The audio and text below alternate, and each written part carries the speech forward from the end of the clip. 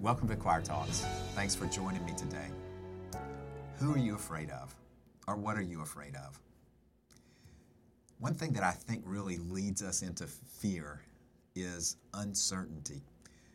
I think I see in the culture around us, especially in what's going on this year, that uncertainty is the thing that leads us to have fear. We look into the future, we look into the chaos in the world around us, and we're uncertain about what's going to happen, particularly to us, and that leads us to have fear.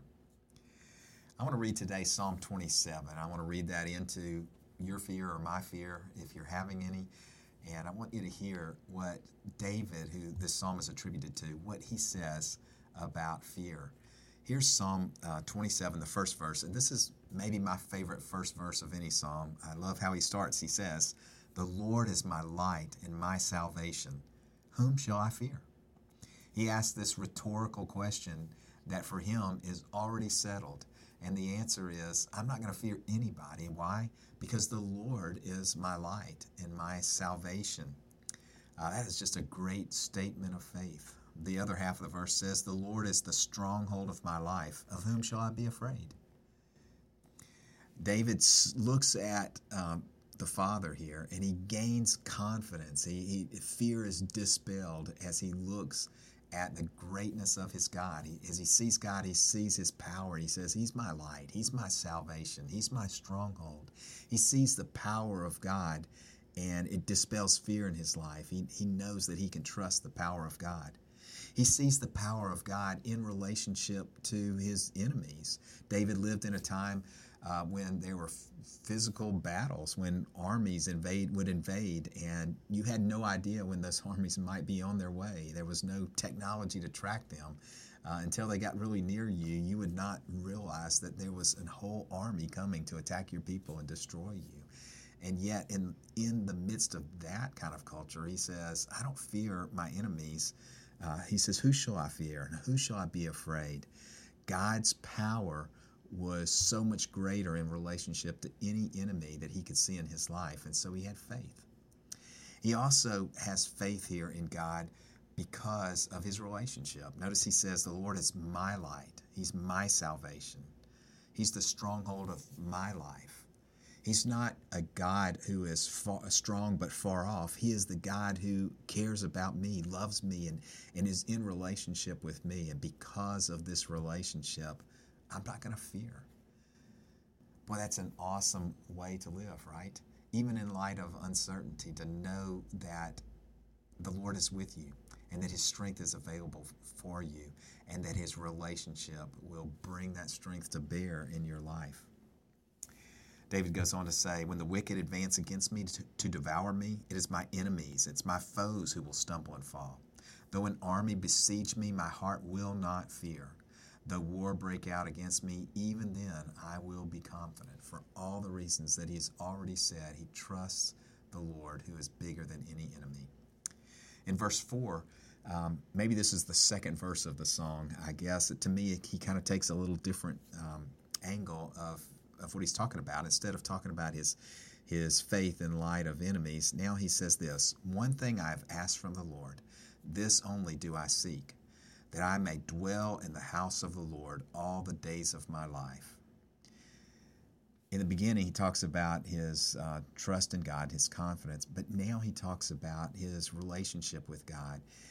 If the beginning verse is about faith, this verse is about, he says, focus. He says, this one thing I ask, and his focus is on the presence of God. He says, the thing I ask is to dwell in the house of the Lord, the place in his world where the presence of God was most powerfully exhibited there in the temple, in the house of the Lord.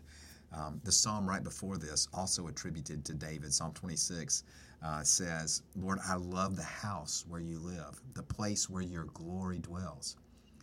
David wanted to be there where God was. He didn't want to just experience God's presence, as some of us are guilty of, just as a Sunday morning experience. He wanted to dwell there, he says. I want to be where you are, God, everywhere. Every time you are there, I want to be with you. I want my life to be hidden away in your presence. I want to know you. And he goes on to describe that a little more. He says, I want to be there to gaze on the beauty of the Lord. That's an interesting phrase. Have you ever gazed on the beauty of the Lord? That's those moments, I think, where you're just lost in wonder in the presence of God. Have you ever sat on a mountainside or at a beautiful lake or on the beach and just gazed at the beauty around you and the artistry of the Creator? If you've done that, you've gazed on the beauty of the Lord. Or if you've opened God's Word and just read and had wonder about His character or His nature, then you've gazed on the beauty of the Lord. And so that's what He wants to do. He wants to see the amazing person and works of the Lord. And He says, I also want to seek Him in His temple. All right, why does He want this presence of the Lord? Why is it so important to Him? He goes on to say, for in the day of trouble, He will keep me safe in His dwelling. He will hide me in the shelter of His sacred tent. He wants to seek out and know God and experience His presence, because when that trouble comes, that's where he's going to find safety, there in the presence of God, in the sacred tent, as he says.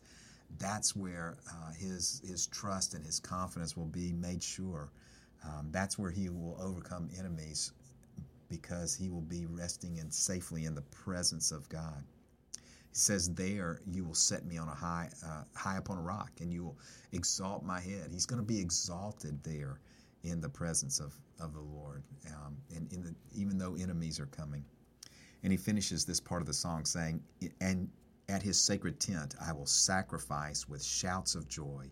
I will sing and make music to the Lord. In God's presence, the natural response that we have is to worship Him. So he says, I'm going to bring sacrifices. And it's not an atonement sacrifice. There's no blood of animals that are going to be spilled here.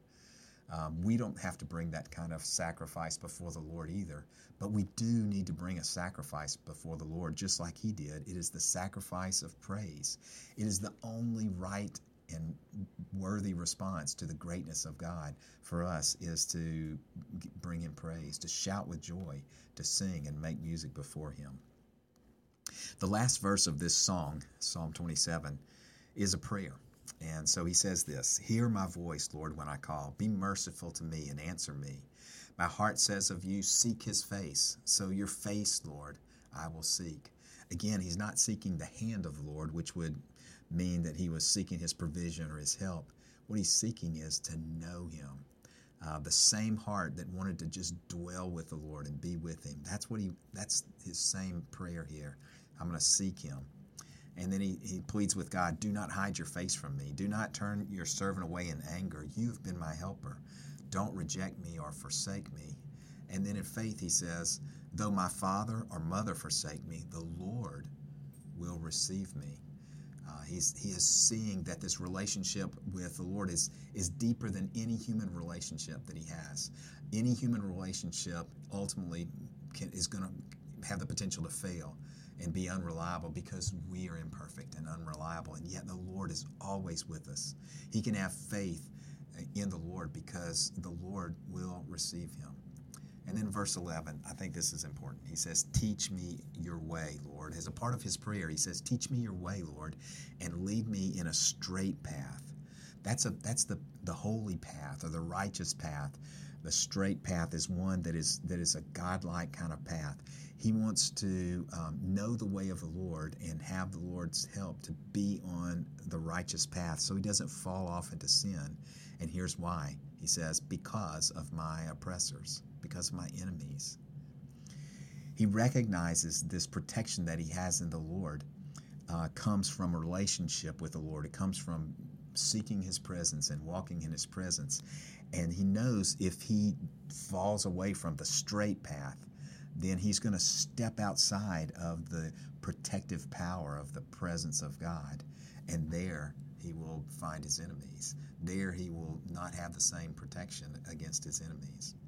He finishes Psalm 27 this way. I remain confident of this. I will see the goodness of the Lord in the land of the living. Wait for the Lord. Be strong and take heart. Wait for the Lord. So he starts with a statement of faith. The Lord is my light, whom shall I fear? He ends with a statement of faith. I'm going to remain confident of this. I will see the Lord, the goodness of the Lord in the land of the living. At the end here, he makes a statement of faith, but he also lets us know that there might be some waiting involved. There might be some patience. He says, wait for the Lord. He says to himself and to those who sing this song, wait for the Lord and be strong and take heart. So sometimes faith involves waiting. Another word we use for that is perseverance. We persevere by expressing faith over time until we see the rescue or the power of God displayed in our lives. Faith becomes sight at that point, but it's faith even before the outcome is seen. That's the definition of faith, and that's what it looks like in our lives.